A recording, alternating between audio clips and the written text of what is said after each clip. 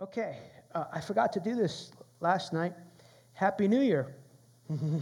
2020. Sometimes I just get up here and start going.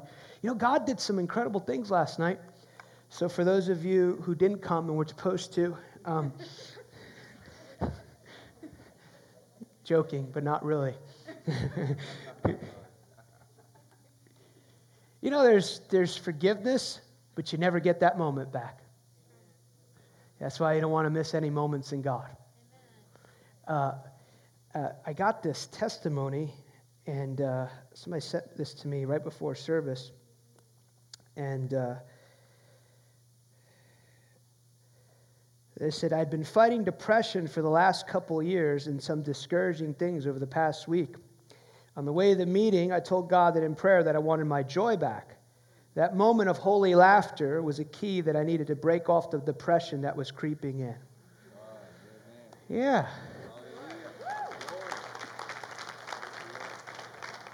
Now, I've learned it's not necessarily what's happening on the outside, but what God is doing. I remember years ago, there was a lady just like, it didn't look pretty on the outside.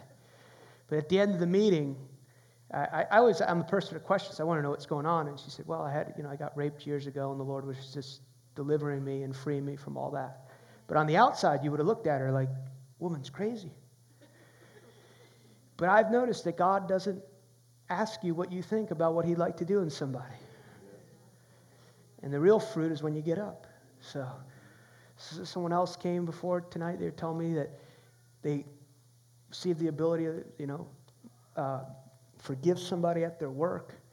You know, it's like there's like these empowering times that come that give us the grace to do what we know we're supposed to do sometimes. Moments in God.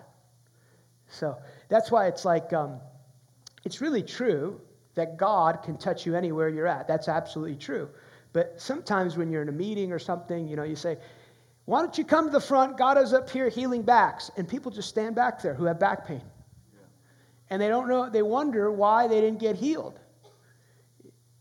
And God was up here healing. They said, well, I can touch me right here if he wants to. Yeah, he can, but he said, come up front.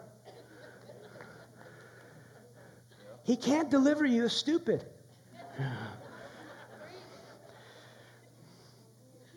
He can only show you the way.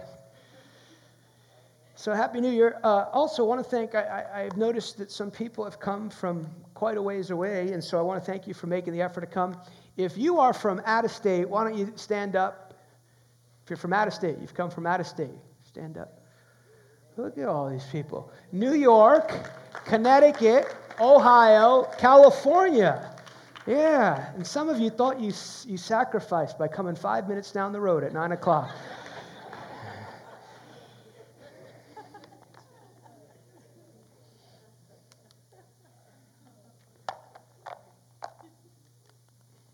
I've learned when you love something, it's not a sacrifice. And when we love God, his commandments are not burdensome. That's what John said. Why don't we lift our hands? Tonight, I believe the Lord wanted me to, we'll start tonight teaching, and then I'm going to share, I think, to just open up back into something prophetically the Lord showed me for this year. And then I believe we'll end the night by laying hands on everything that moves. Dogs. We'll send the cats back to hell.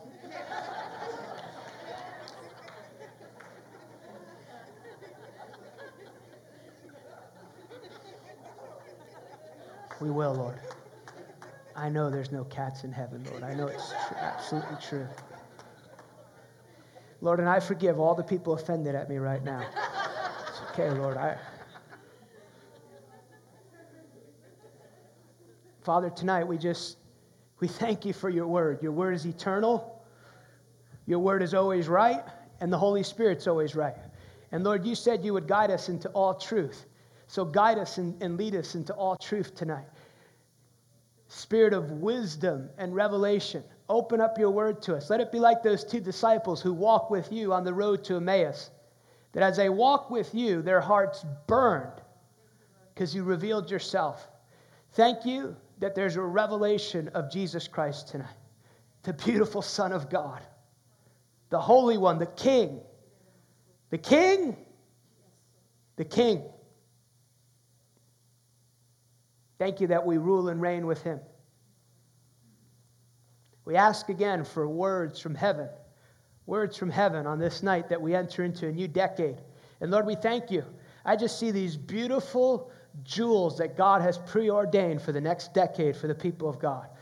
Jewels, wisdom, understanding, counsel, might, spirit of knowledge, and spirit of fear of the Lord. All sevenfold functions of the Spirit of God. Thank you for healing happening in this room. Thank you for deliverance happening in this room. Lord, thank you that tonight is a night of eviction for ungodly things.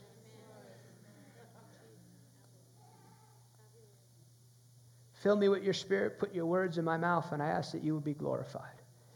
In Jesus' name, amen. Tonight I want to talk to you about one of my favorite subjects, and that's the kingdom of God.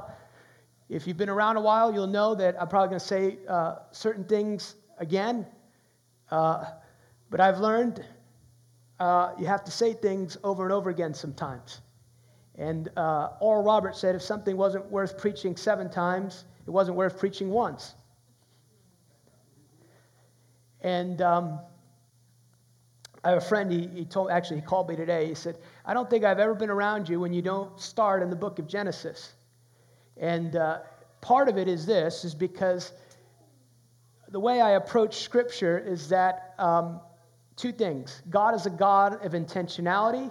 God is a God of patterns, and God is a God of seasons. Malachi 3, verse 6 said God doesn't change.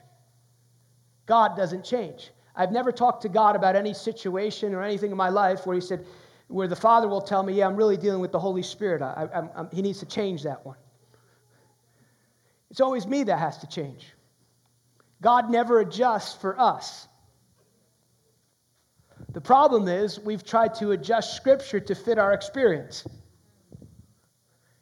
So Genesis chapter 1, to define the kingdom of God is simply the rule and the reign of God. The rule and the reign of God. Genesis chapter 1, I always call this God's original intention. God does not change his intention in the way he relates to people beyond what he's written in the book of Genesis. This is how he relates to people. And we could go a lot of different ways, but we'll start in Genesis 1:26, and I believe there'll be some foundational things that'll be important for us as we enter the new year. Then God said, let us make man in our image according to our likeness. Let them, very, very important verse right there, let them, because he is giving man stewardship and ownership of the earth that he created. And it is fundamentally important to understand that principle, and you'll see it played out again. He'll reiterate it in Genesis 2, but he says, let them. Notice he doesn't say, let us.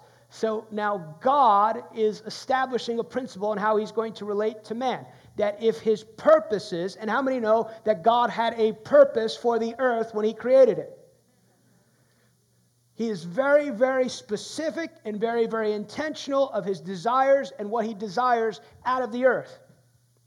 Let them have dominion over the fish of the sea, over the birds of the air, and then he re-emphasizes over all the cattle, and then he re-emphasizes point, over all the earth, and over every creeping thing that creeps on the earth. So God created man in his own image. In the image of God he created male and female, he created them. Then God blessed them and said to them, be fruitful, multiply, fill the earth, subdue it, have dominion over the fish of the sea, over the birds of the air, over every living thing that moves on the earth. And see, I have given you every herb that yields seed, which is on the face of all the earth, and every tree whose fruit yields seed, to it shall be for food. Here's the first principle that I believe it's important for us tonight that God wants to emphasize. God's desire was never to establish a religion. It was always to establish a kingdom.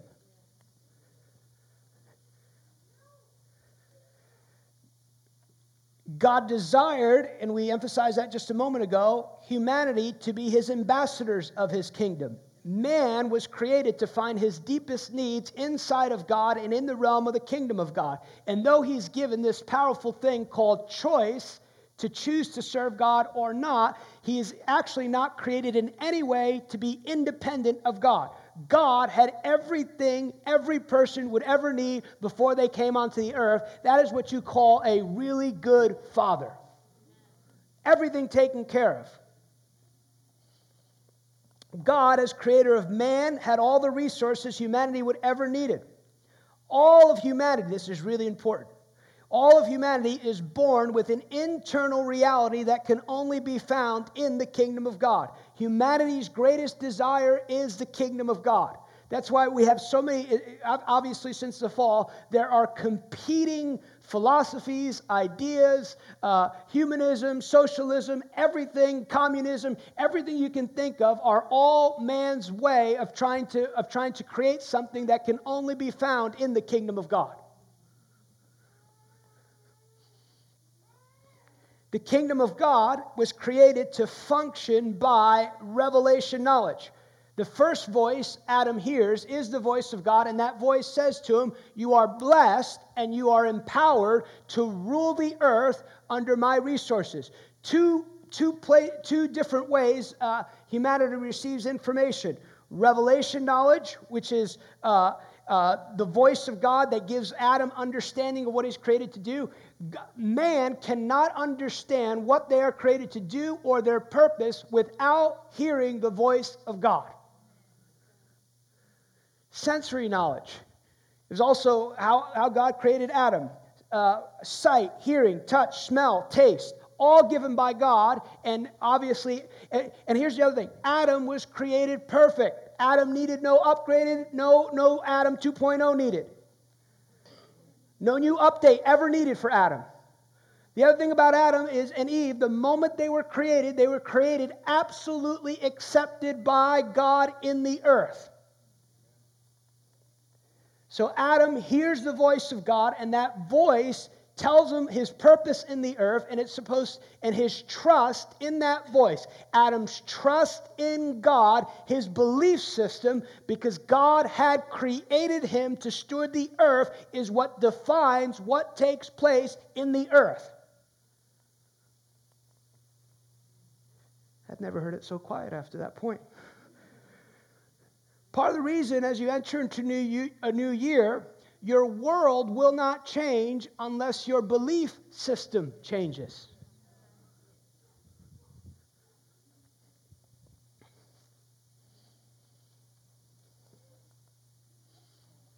Here's another important thing. Man is given dominion. He's given stewardship over all the earth, and he's created to take care of the earth. And so his belief system about God and what God has said about him is what defines the earth. And so the kingdom of God is an inside-out kingdom that functions from the inside of man, defining what happens in the earth on the outside.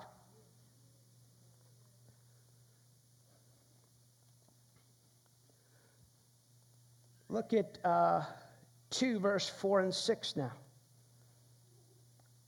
This is one of the most fascinating 1,000 scriptures that is really, really interesting to me.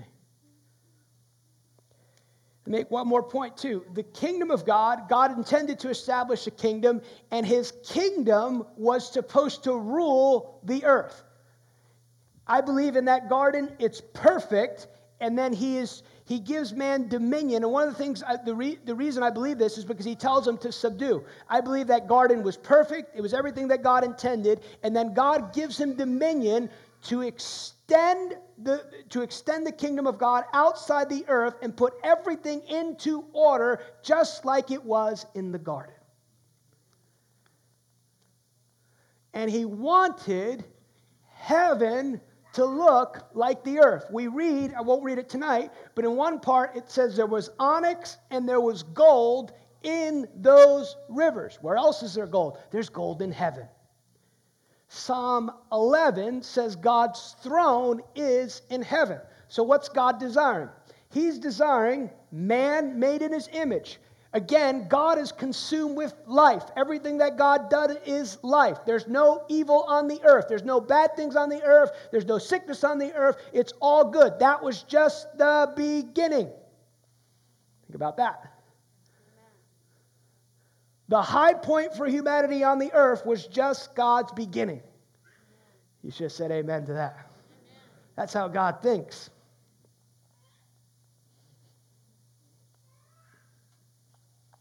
Sets up his throne in heaven, makes man his representative, and man is supposed to extend heaven on earth. That's really important because what we are desiring the earth is way beyond just some miracles. It's way beyond just some really good meetings. It's way beyond just getting people saved. It's the invasion of heaven to earth.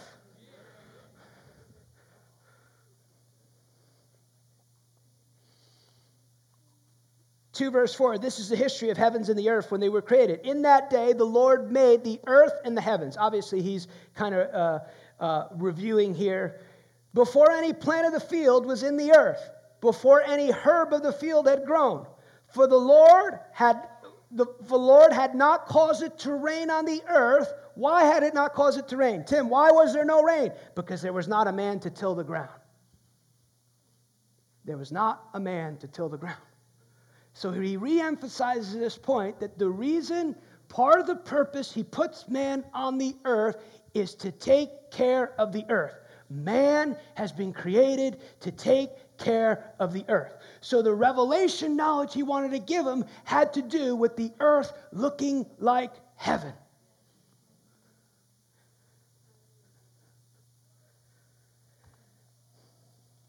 It's also really important because as we shift into a new season, here's a good discipleship question.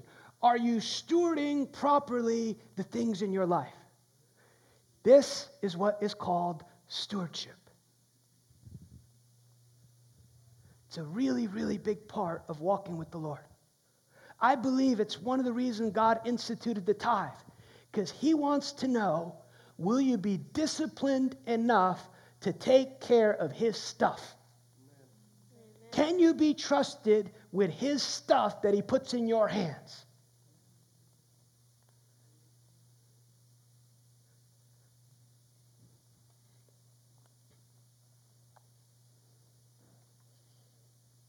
Verse 15. Got quiet with that one. Got to remember. I mean, you could choose to do whatever you want. God still loves you. But that tithe is the Lord's. You better remember that. It is the Lord's. It is not yours to choose to do what to do with it. So you are touching God's stuff. When you choose, I'm going to do this. Nobody asked you. You're touching what is sacred and holy to the Lord. Verse 15, and the Lord God took the man and put him in the garden and tend and keep it. And the Lord commanded man, saying, of the tree of the garden you may freely eat. That word tend there too is almost, he puts man to rest in the garden. So man from day one is working from a place of rest. That's why in the New Testament, Jesus says his yoke is easy and his burden is light. Doesn't mean inactivity. Boy, Lord, we need some people working in America today. Please work. But it's not work like you think to earn a keep. It's working from the place of acceptance and rest in the heart of God.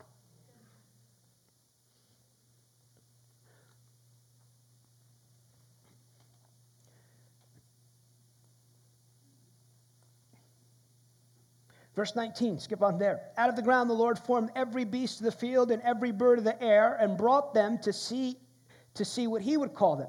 And whatever Adam called each living creature, that was its name.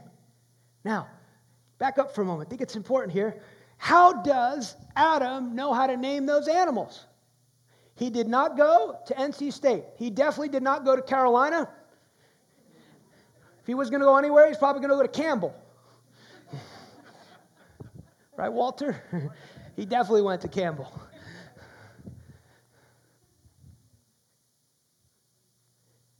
What's happening? He's trusting what God has said about him.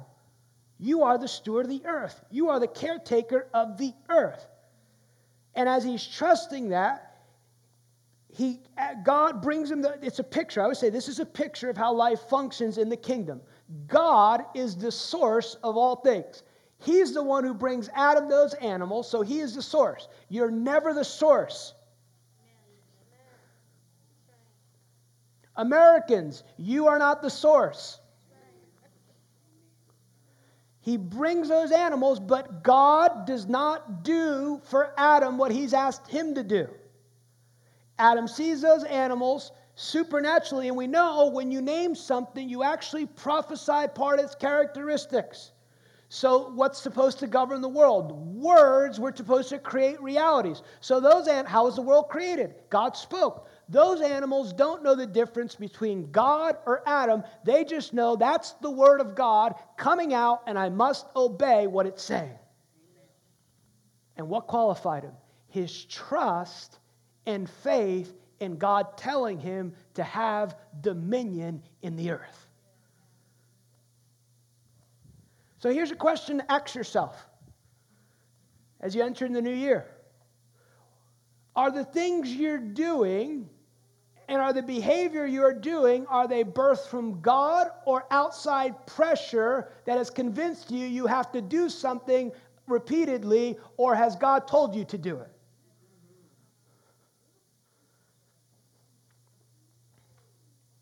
I know it's not your normal New Year's message,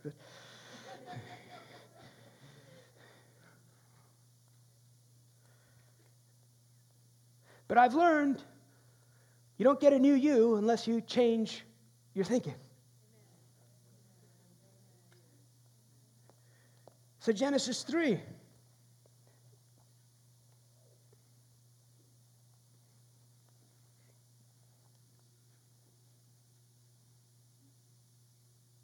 Verse 2, and the woman said to the serpent, we may eat of the fruit of the trees, but of the fruit of the tree which is in the midst of the garden, God has said, you shall not eat of it, nor shall you touch it, lest you die.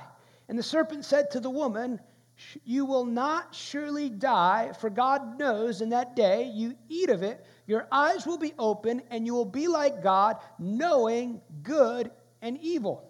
And so when the woman saw that the tree was good for food and was pleasant to the eyes, a tree desirable to make one wise, he took of its fruit and ate it. I want to look at those verses because, number one, you'll see there is always, even in a perfect world, there was a competing voice that tried to challenge the purpose of God. You'll notice in Matthew, the 13th chapter, that the sower sows the word. That's obviously God is always speaking. And when he's speaking, there is always a challenge to that word, even if it produces what God intends it to produce. I mean, you, not me. You're at a meeting or something, God really speaks to you. Yes, that's the Lord. I know the Lord's going to do that. And as soon as you get in the car, a relative calls you. Or a voice comes, you're out of your mind. That's not, was that really the Lord? And you know it was the Lord. What's he doing? He's trying to challenge the power of what that word will do in your life. You also notice, too, she was dialoguing an entity that she had dominion over. Do not dialogue with voices that you have dominion over. But even though she's created perfect and has dominion over it, she still listens to the wrong voice. Do you know what helps the ability to discern between right voices? That word right there. Netflix doesn't help it. Carolina basketball doesn't help it. The only way you fine-tune your inside is you get word, and then more word. You'll pick it up real quick what's right and wrong.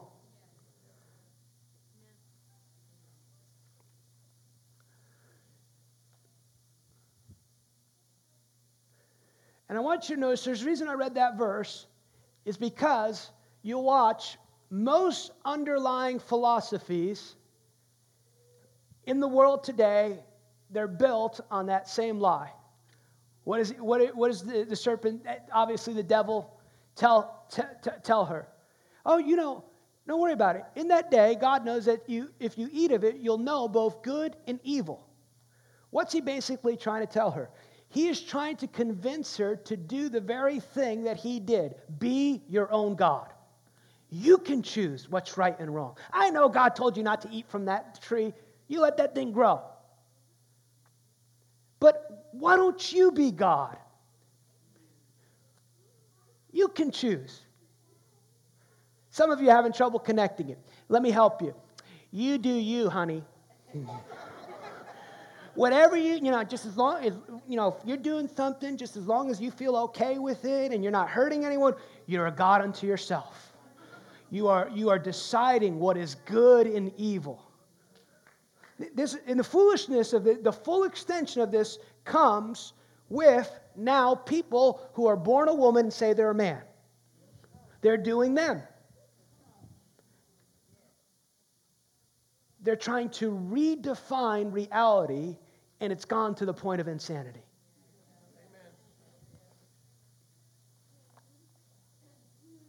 Now you love people, but I love them enough to tell them they need deliverance. But underlying that, you'll still see it all across the world. Well, if you're not hurting anyone, what's that? At the root of that is you get to decide what's right and wrong. You're the God of your own world. You also notice, too, that sensory knowledge overrode revelation knowledge, and it caused destruction. Her belief in the voice of God and the Word of God was to override anything that serpent said. Her belief in God's Word was supposed to dominate what happened in that situation. So now what happens? We know, choose the wrong voice. The most predominant voice in your life is defining how you're living. The most predominant voice in your life is defining how you're living. It can even be a good voice.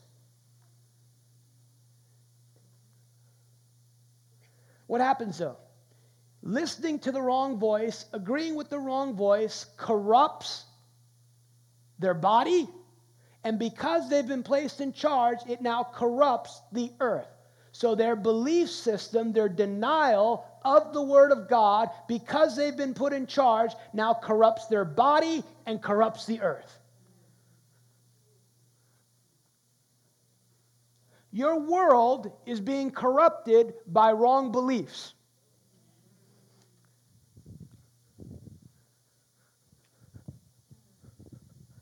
Old Testament,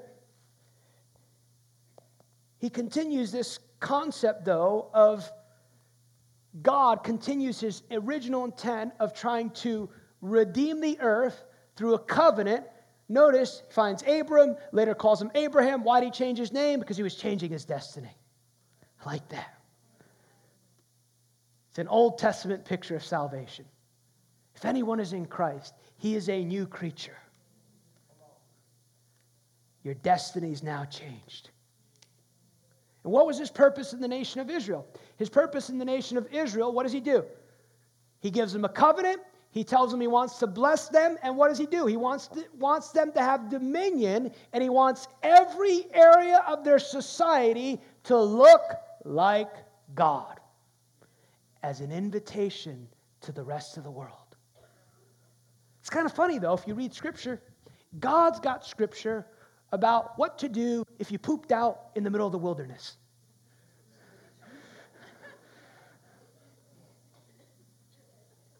God is incredibly practical. The kingdom of God is incredibly practical. Why?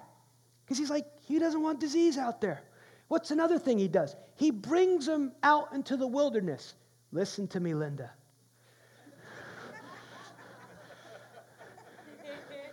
God does not bring you in the wilderness to destroy you.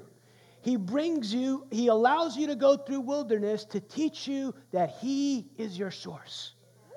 He didn't abandon them out there. He's trying to teach them, anywhere you go, this covenant's going to work.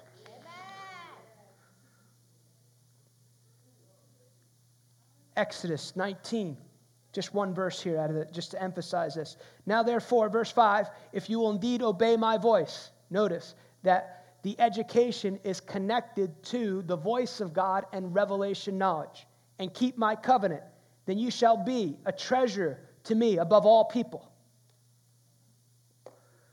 And let me just pause here. When we're talking about dominion, sometimes, I don't know how to say this, but thank you, Lord, for words. We often, because that word dominion has been so misused by the world system, we think, or sometimes believers think, we're going to take over and get back with all those ungodly people. That's not how this works.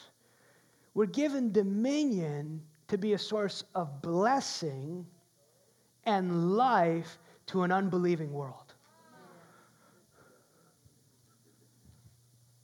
Not so you can get even with everyone who's done you wrong. That is so anti-God and in the kingdom of God.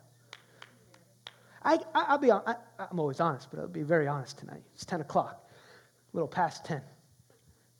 This stuff, all those people, when you get where God is taking you, they ain't going to want, you're going to have time for it. That is so ungodly. You don't find that anywhere in Jesus' ministry. He's got Judas in his ministry. He knows he's going to betray him, Peter's still cussing, The 3.5 years these guys are walking with him, and they all except one, they all we're out of here, peace. And God goes, I'm going to choose you to change the world. Come on.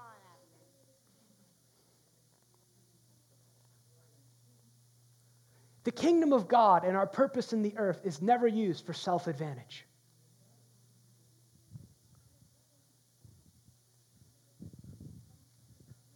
And you shall be to me, what? A kingdom of priests and a holy nation. And then we know that it was always supposed to point to the coming Messiah. Jesus has to come as a man because of what God has declared in Genesis 1. The Word became flesh and dwelt among us. Jesus was the first man since Adam to express God's original intent. Everything you see in Jesus, God intended for Adam.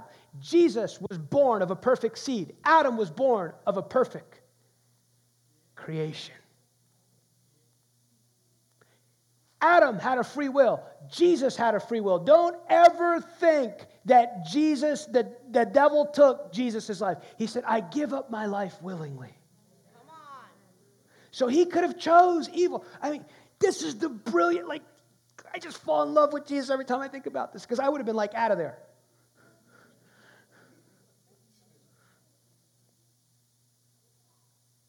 Any point on his earthly ministry, he could have said, peace. Tells Pilate, no one takes my life from me, but I give it up willingly. Don't you know who I am? Boy, you wouldn't even have that position unless I allowed it.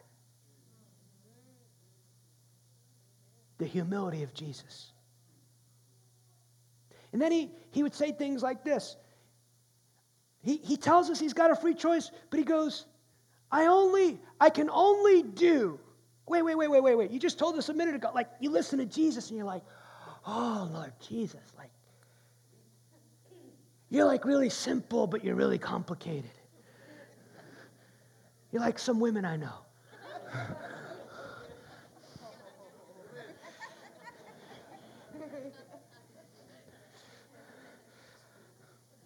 Not you, the person next to you.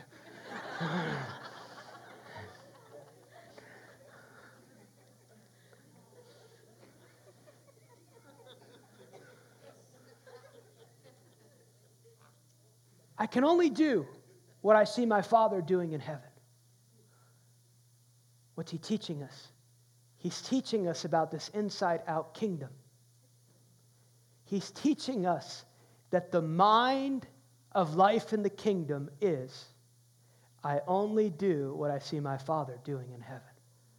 And then Paul gives this apostolic command, let this mind be in you, which was also in Christ Jesus. Jesus was educated. It says, John 8, he learned things from his Father. Adam was created to be educated by the voice of God. He was created to move. He was created to represent the kingdom of God. And then Paul says, one of the greatest 1,000 verses in Scripture, Colossians 1, He is the image of the invisible God. So what's that saying? When you saw Jesus and He was preaching the kingdom, you saw what God looked like.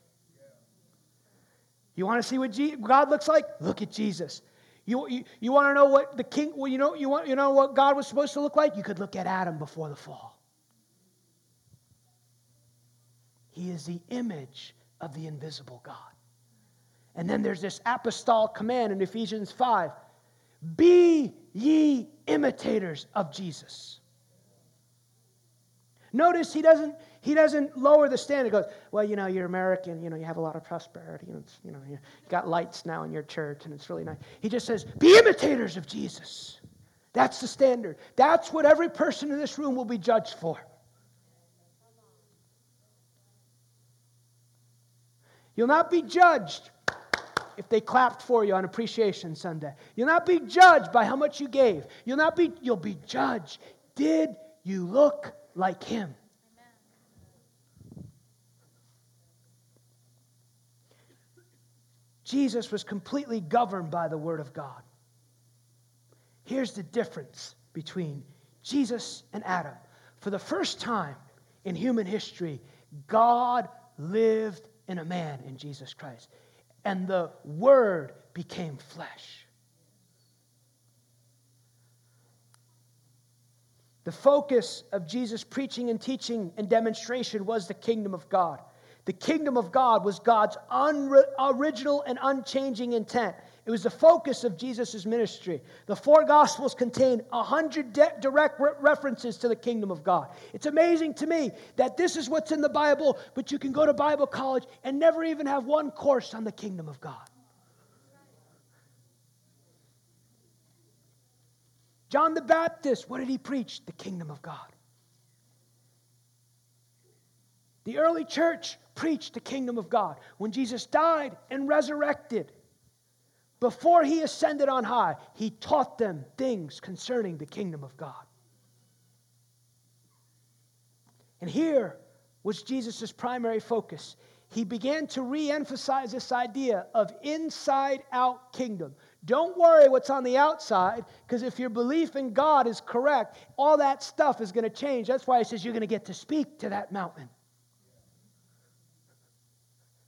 What did He say? What's the first thing He preached? Repent. Change your thinking.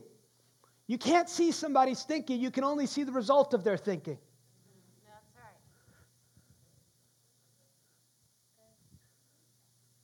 Unless you get it prophetically, you're like, oh, what are they thinking?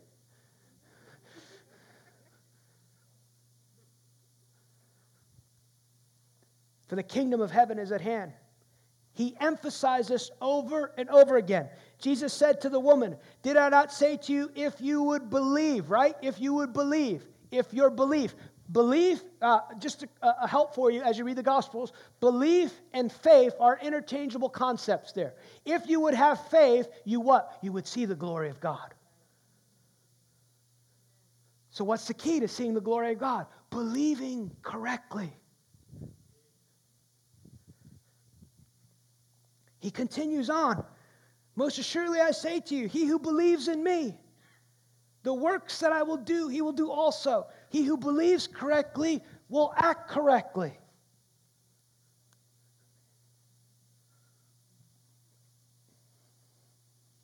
The works that I do, he will do also, and greater works than these he will do, because I go to my Father. Mark 16.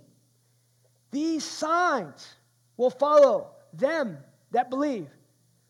Those who went to the prayer line with the evangelists. Not saying any of that's wrong, just not how he taught it. In my name, they will cast out demons. They will speak with new tongues.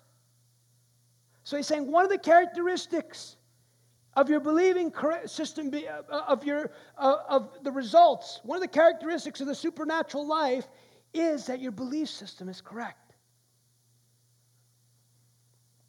It's amazing to me. Now, in a lot of places that they tell people, 20 minutes, that's all people can take these days. But they sit there for 2 hours watching a movie. No, I want to suggest to you they can handle something if they're taught to. I don't think it has to be long, but sometimes God takes a while to develop some things. They will take up serpents. They will drink anything deadly. By no means it will hurt. They will lay hands on the sick and they will recover. I'll finish with this and then just share prophetically a few things. How does the kingdom of God functions?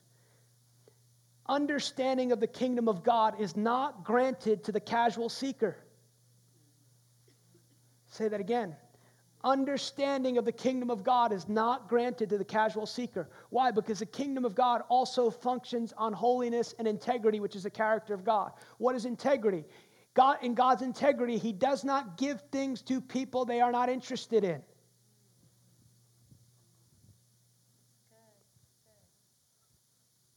There are things He's been longing to say before the very foundation of the world that would actually change your life, change your whole family's life.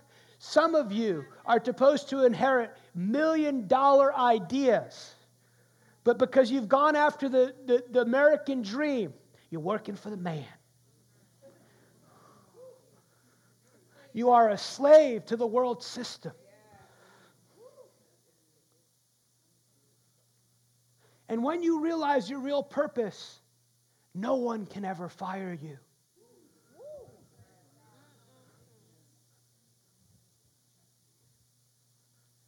Well, you know, I got to do what I got to do. That's right, you're doing what you got to do. And you left God out of the equation.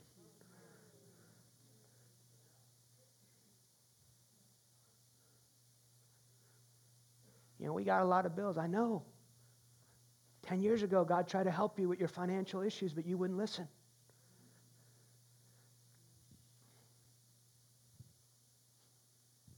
He's really kind. He'll help you. But He can't change your belief system. Here's what Jesus said. And notice when He spoke about the parables, He was speaking about characteristics of the kingdom of God. Again, the kingdom of God is like a treasure hidden in a field, which a man found and hid. And for joy over it, he goes and gives his tithe. No, he goes and sells all that he has and buys that field. He gave everything because he goes, I've never found anything like this. Some of you get nervous if God tells you to give $500. That's not right.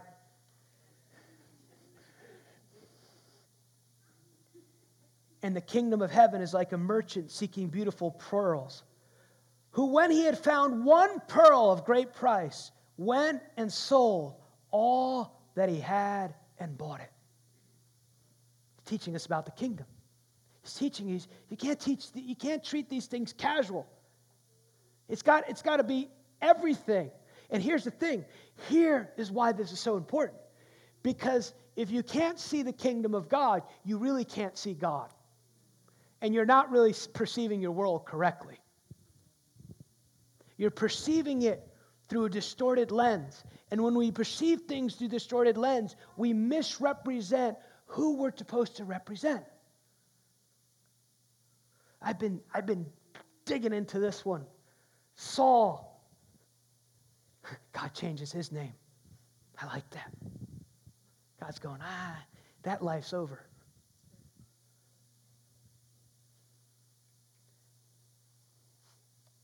On his way. That is how nasty a religious spirit is.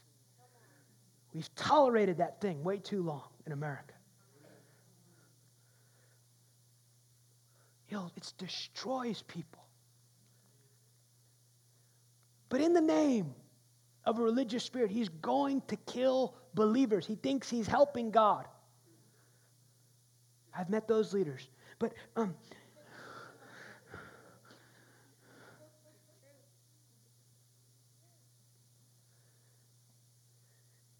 and he's on his way. And the Holy Spirit knocks him down because the Holy Spirit's a gentleman.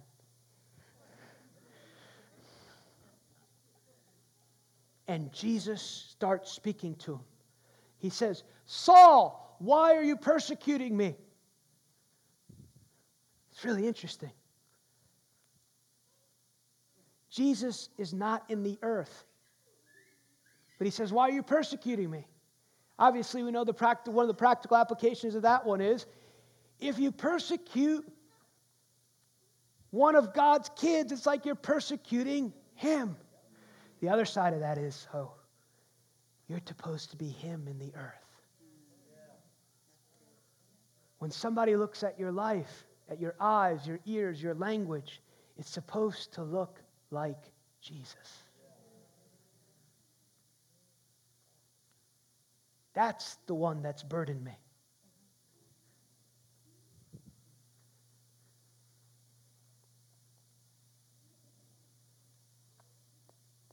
So the kingdom of God is not granted to the casual seeker. When we begin to understand the kingdom of God, we understand the world. One of the reasons that God has placed us in the earth is to answer the questions people are asking. Thank you for the one, yeah.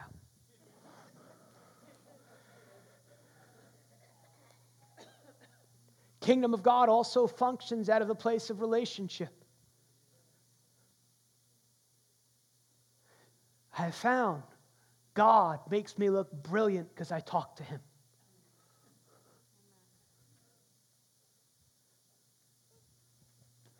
It's interesting. I was thinking about this during worship. The Apostle John, the one whom Jesus loved, he's the one who on this is hilarious. They can never end your ministry. He's old and they put him on an island because he's disturbing things. So he has a revelation, not of the Antichrist, of Jesus Christ. And what is part of the revelation he has? Of what's happening in heaven. Interesting, right? God reveals the secrets of heaven to his friends in the earth. Some of you got that, some of you didn't, but it's still true. This is what Jesus said. Matthew 13.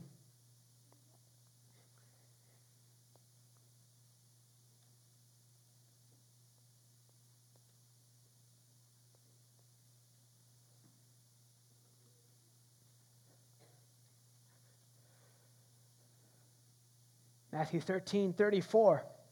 All these things, Jesus, and he was explaining the parables to his disciples. All these things Jesus spoke to the multitudes in parables, and without a parable he did not speak to them. Elsewhere, I'll finish this in a moment, but elsewhere, Jesus says in the Gospel of John, he says, I have many things to tell you, but you cannot bear them now. I believe he had this heart where he wanted to come to the earth, and he had some real serious things he liked to talk about. And they're not going to get this. I'll start with natural things so they can begin to understand the operation of the kingdom. But there is, so much more. And see, sometimes what happens in our dysfunction, we actually cut off the revelation knowledge that God wants to do. And God has these fivefold ministers: apostle, prophet, evangelist, pastor, teacher. And they're supposed to be revealing the treasures of heaven. Obviously, it doesn't go beyond the word. But then you got Sister Debbie over there who's mad at Sister Josephine over there because she got disrespected, in the back there because she was cleaning the church. And then Eugene in the back, he's been messing around on his wife. And so instead of deep things, we have to hear elementary things that don't move us beyond.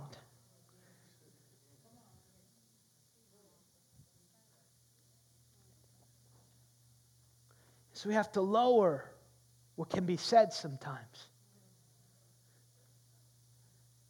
And there's a passionate heart of God who wants to say this.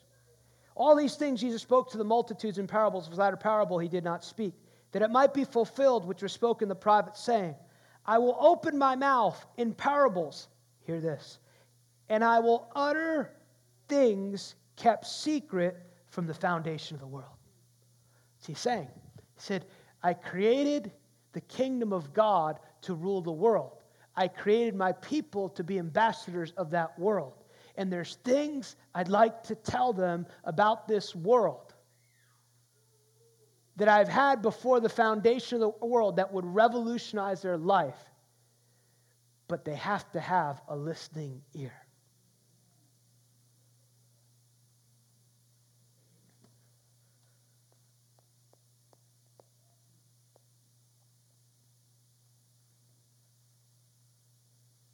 Here's some final thoughts. Did you receive something tonight?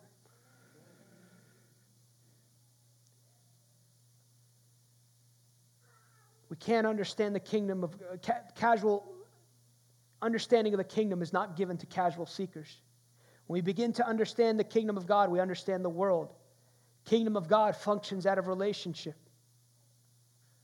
We've been given the privilege of answering the questions people are supposed to be asking.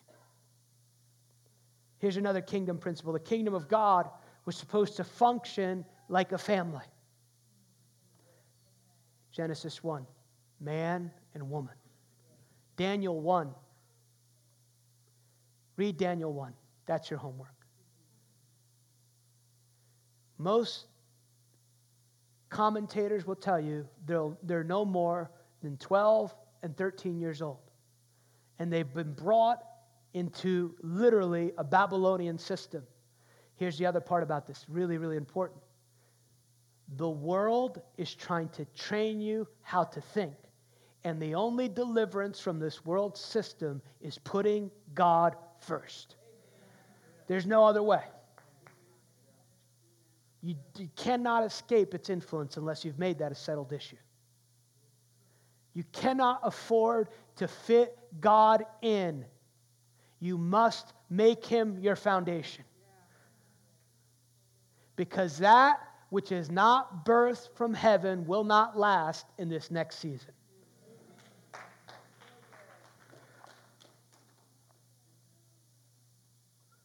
And what do? They go, we want to train you. Somebody wants to train your kids.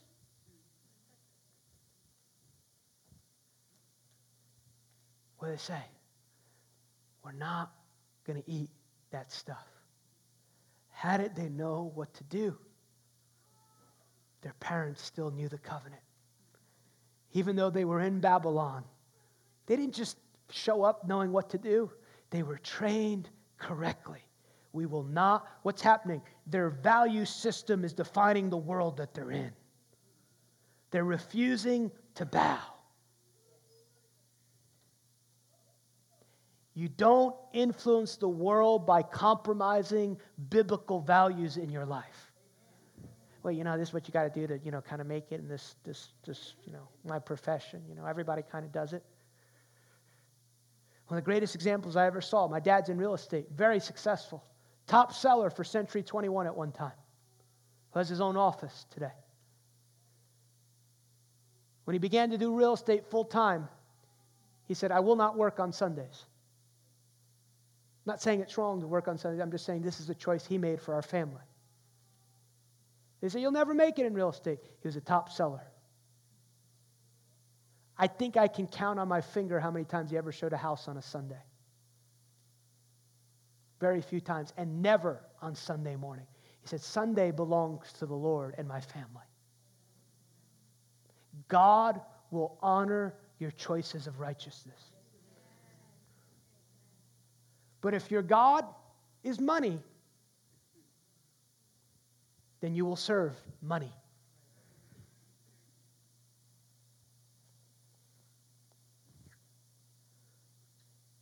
What is on the inside of us is what the world will be attracted to. Look at Genesis. I went a little longer than I thought, but can you give me 5 more minutes? Actually, it's going to take longer than 5. I don't want to lie to you. And I figured you're here this late, and the lady on the front row said 25. So Look at Genesis 39. And Joseph had been taken down to Egypt. A Potiphar, and the officer of the Pharaoh, captain of the guard of an Egyptian, brought him from the Ishmaelites who had been taking him down there. And the Lord was with Joseph. That's the word of the Lord for some of you in this season. The Lord is with you. The Lord is with you. The Lord is with you. The Lord is with you. The Lord is with you. The Lord is with you. The Lord is with you.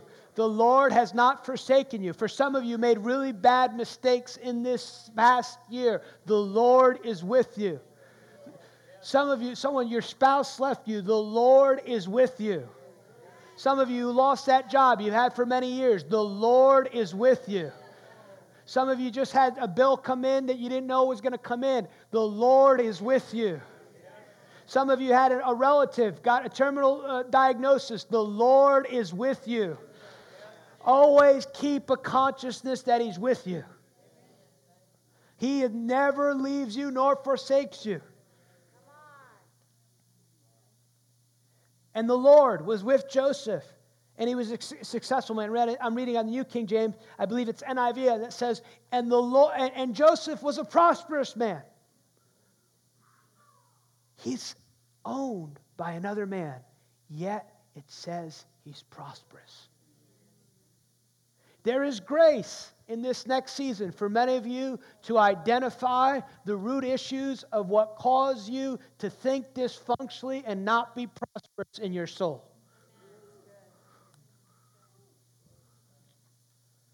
And he was in the house of the master of the Egyptian, and his master saw.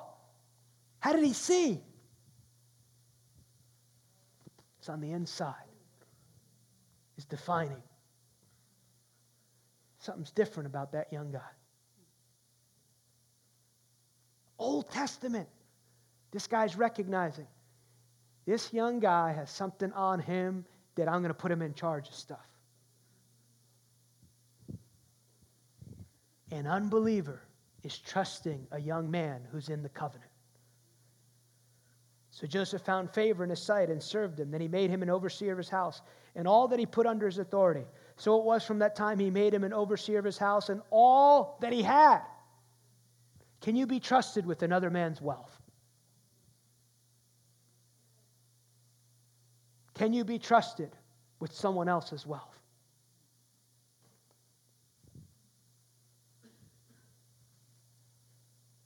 You know how you know that? How you spend your time in your workplace. So it was from that time he made him an overseer of his house and all that he had, and the Lord blessed the Egyptian's house for Joseph's sake. That's a test of your heart. He's being blessed because of what I did for him. When am I going to get my take? Whatsoever a man sows, so shall he reap. And the blessing of the Lord was on all that he had in the house of the field. Thus he left all that he had in Joseph's hand, and he did not know what he had except for the bread which he ate.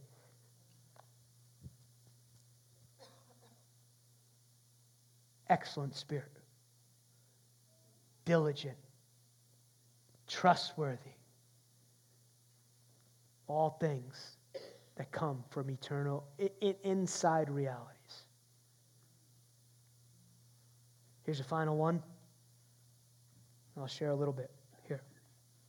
This is a picture, I believe, one of the pictures of how the kingdom, of how we're supposed to demonstrate the kingdom of God to the world. Look at Luke chapter 5. This is our last verse here tonight. Thanks for being patient. Thanks for coming tonight. Luke chapter 5, verse 1. So it was, as the multitude pressed about him to hear the word of God, and he stood by the lake of Gennesaret, he saw two boats standing by the lake, but the fishermen had gone out from them, and they were washing their nets. And then he got into one of the boats, which was Simon's, and asked him to put out a little from the land. And he sat down and taught the multitudes from the boat. And when he stopped speaking, he said to Simon, launch out into the deep and let down your nets for a catch. Verse 5, but Simon answered and said to him, Master, we have toiled all night and caught nothing. Nevertheless, at your word, I will let down the net. Notice we said tonight that the kingdom of God functions on revelation knowledge. And this revelation knowledge is about to benefit Peter here. And Peter also has a problem. You've been put in the world to help answer people's problems. It might not be the answer for cancer, but it might be simply as, the Lord showed me that you're struggling, here's $100 for your groceries.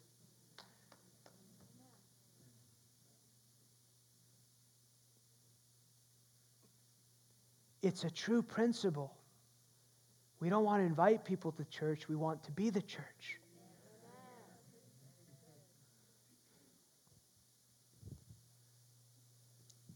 Peter, I want to suggest to you, is not looking for God. He's not at the he's struggling, but he's not at the bottom. Why is that important?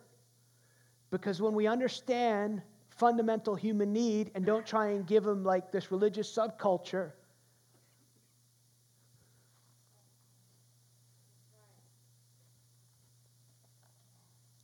when he had done this, he caught a great number of fish, and their net was breaking. This is awesome because he puts his net in the very same lake where he caught nothing all night.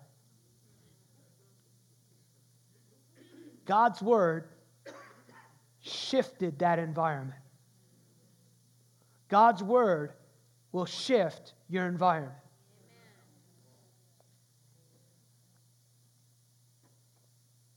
So what did he do? Peter's a fisherman. What was his need?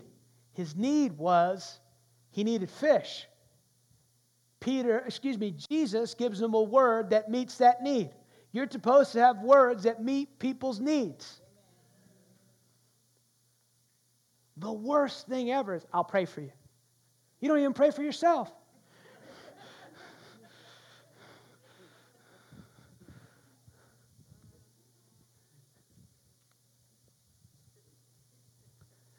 Remember one time I was trying to get, oh Lord Jesus, I just want to get this woman a ride to church. I talked to this pastor. They had all these people on staff. Like, well, we'll have to see what the policy on that. What policy? Just go pick them up.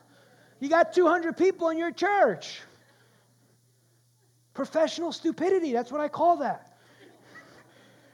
The woman wants to come to church. Well, we got to see what that says in the manual about that. I'm like,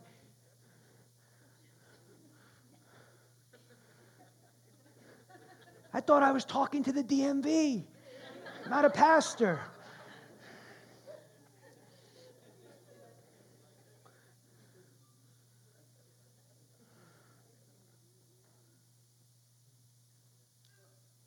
Notice, Peter sees the effect of the word. Peter, I want to suggest to you, is not trying to figure out why have I come to earth, and he is not interested in a tract that tell him he's going to hell that day. He's trying to figure out how I'm going to pay my bills. So what's the point? We want words that bring solution to the pain of humanity so we can get them to the place where they're figuring out what is the reason that I've come to earth. You see it with the prophet Samuel and Saul. What's Saul's problem? He is not thinking about becoming the next king, but he's lost some donkeys. So what does the prophet tell him? Don't worry about the donkeys, but stay here. I'm going to tell you about your life. I'm going to get you to the question you really should have been asking. There's Peter. He's got a little cussing problem. His wife can't stand them right now, but he's one called to walk with you. Now, he's not going to listen to anything you have to say. He's not listening to that track. He don't care about your shofar right now. He doesn't care that they call you prophet in the church. He doesn't care about your ordination. He cares nothing about that.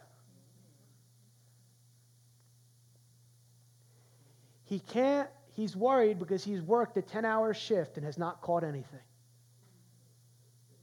So, Jesus, the word is, throw your nets to the other side.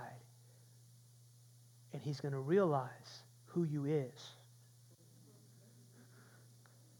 and he's going to realize the reason he was born.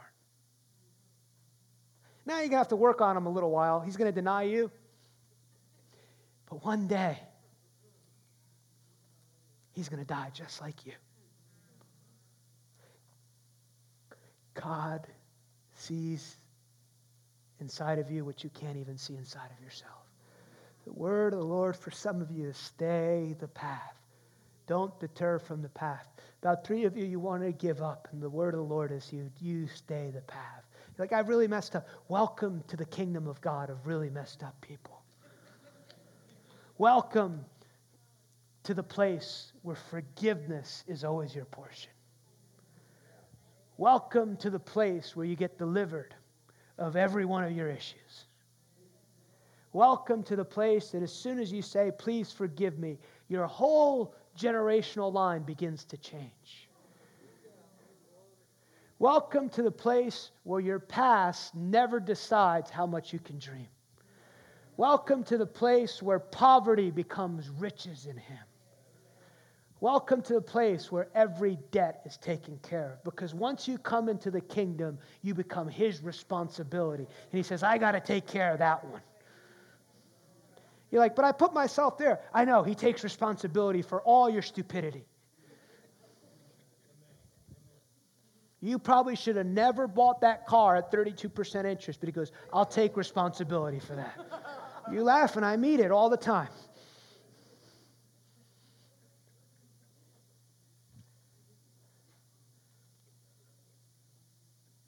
Depart from me, from a sinful man, O Lord. For he and all who were with him were astonished at the catch of the fish which they had taken. And also were James, John, the sons of Zebedee, were partners with Simon. And he said to Simon, do not be afraid. See, now he's got his attention. From now on, you will catch men. So when they had brought their boats to land, I love this.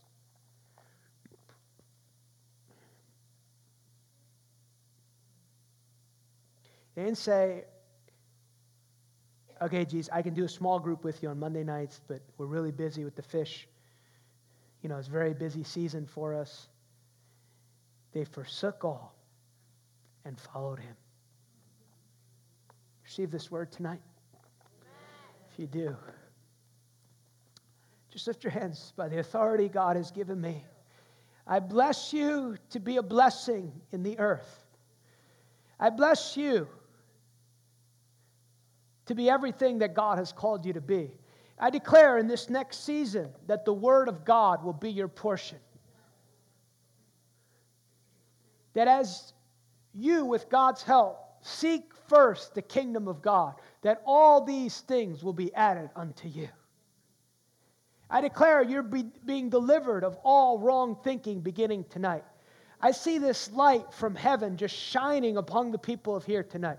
That roots and generational things that have tried to steal the blessing and the covenant of the Lord and the kingdom of God from your family line, all those roots are being exposed now. Because you said, Holy Spirit, we will know the truth, and the truth shall make us free. And you said you would guide us into all truth. So I declare that the truth of the Word of God, would now go deep on the inside of you and expose every lie of the enemy. And I declare that tonight is a night of eviction. Wrong thinking, wrong thought processes are being exposed and being replaced by the Word of God. I bless you to find your deepest needs met in the kingdom of God. I declare that you'll be one who says, blessed is he who comes in the name of the Lord. You'll be excited at the coming of the Lord. You'll rejoice at the word of the Lord, even if it costs you everything. That your greatest delight will be the kingdom of God. That you will know the ways of the Spirit. And the Lord says in this next coming season, I'm teaching people how to move by the Spirit. Walk by the Spirit. Walk by faith and not by sight. And the Lord says in this next season, mountains are about to come down for the people of God. Mountains they never even thought they could even speak to. They thought they'd always belong there. But I say that the mountains are falling for the people of God. And the Lord says this is a season of unique and divine strategies from heaven being released for those who have a listening and attentive ear. I'm releasing great grace to my people to wait on the word of the Lord and listen for the word of the Lord and receive great wisdom for the application of the word of the Lord. This is a season in which my great desire is to release divine words from heaven that would quickly and speedily come to pass as my people lean into me with corresponding wisdom. I'm releasing keys that would unlock the manifestation of prophetic words and mandates given long ago. For indeed, this is a season in which the just shall walk by faith and not by sight as never before. I want to enlarge my people's vision. I see Jesus touching people's ears tonight for enlarged vision. The Lord says you have enlarged vision when you see me as I was created to be seen. May you see me high and lifted up in this next season. May you perceive me as greater than you've ever thought. The Lord says I am bigger than my people have thought. Hebo hosokomo hosokomoyo. There's a door opening in heaven, says the Lord, for my people. A door of divine strategies. A door that as they hear and speak what I'm saying, a roar will come into the earth. Much like came on the day of Pentecost. They were gathered together in one place, and a sound came. The Lord says there's a sound of unity when my people come together. There's a power in agreement. And the Lord says in the coming years, I'm going to teach people about agreement with me, about coming together, about joining their faith together. The Lord says this is the hour for the body to arise. This is the hour for the body to arise. This is the hour for the body to arise. This is a season in which I'm inviting my people to co-labor and dream with me as never before, for my purposes and my blueprints for the earth to be established. I saw an angel, and he appears to be with words that are inscribed on him. It looked like an ancient angel holding a scroll. And I believe it represented the plans and purposes God's had for the earth. And the Lord says, indeed, my thoughts and my plans for the earth are far beyond what the great majority of my people are dreaming of. So my desire is that my people would have an elevated revelation of me. For when they see me properly, I will cause them to think and to dream properly. For when they see me properly, I will cause them to think and dream properly. 2020, the Lord says, is the year to dream again. Dream again. Dream again, says the Lord. Dream again. Make the Word of God your highest value. Look in the journals of things spoken years ago. Look to the promise. This is the year of promise fulfilled for those who will stand, say, and yes to the word of the Lord. And I will speak, and I will give you wisdom to implement everything I've told you.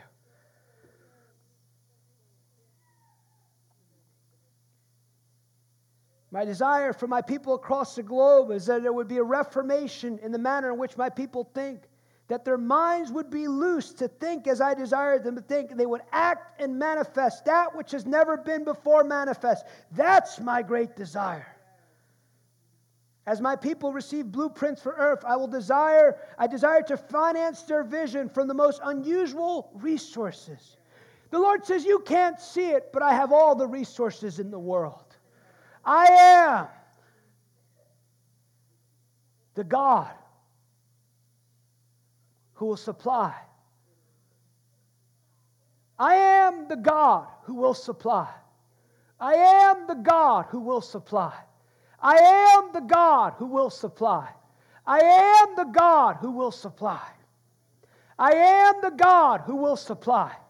I am the God who will supply. My hand is not too short for my people. My hand is not too short for my people. For buildings, for houses, for community centers, for stadiums. My hand is not too short for my people. My hand is not too short for my people. My hand is not too short for my people. My hand is not too short for my people.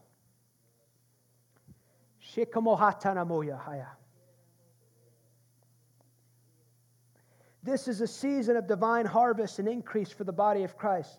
Do not back off of what I've spoken to you and how I've commanded you in every area of sowing seed. Yes, even in this season, I will challenge my people to give as never before. This will be a season in which sowing and reaping will happen at an accelerated pace as never before. For my desires is to place thousands, for some millions, for others even billions of dollars in my children's hands for the purpose of discipling nations. I want my people involved in building projects, community centers, cities, for cities, regions, and nations, hospitals, schools, stadiums. I've desired some of the largest structures in certain cities and regions to be built and financed by believers so that great glory and honor would come to my name.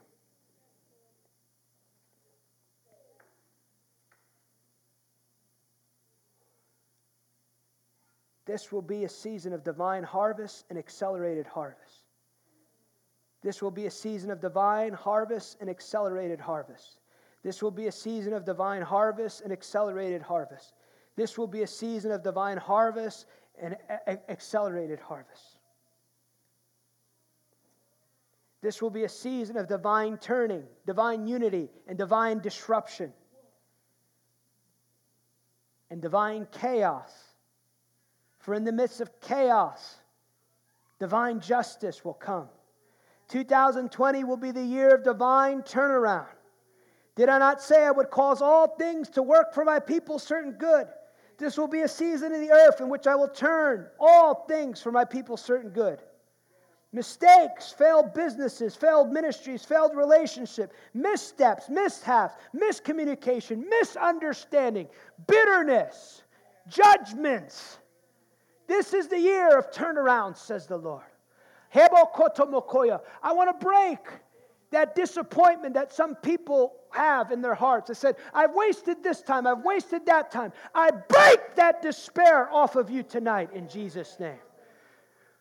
I declare that God will give you the grace to redeem the time and redeem the dreams that He's given you. Great, great grace is being released to my people to be delivered from mistakes, wrong turns, wrong attitudes, wrong motives, wrong heart positioning. That which defined their past can no longer define your future. If you'll be intentional in turning to me and lean into me for wisdom, I will truly call all things to work for your certain good. This is the year of divine turnaround. This will be a defining year for the body of Christ.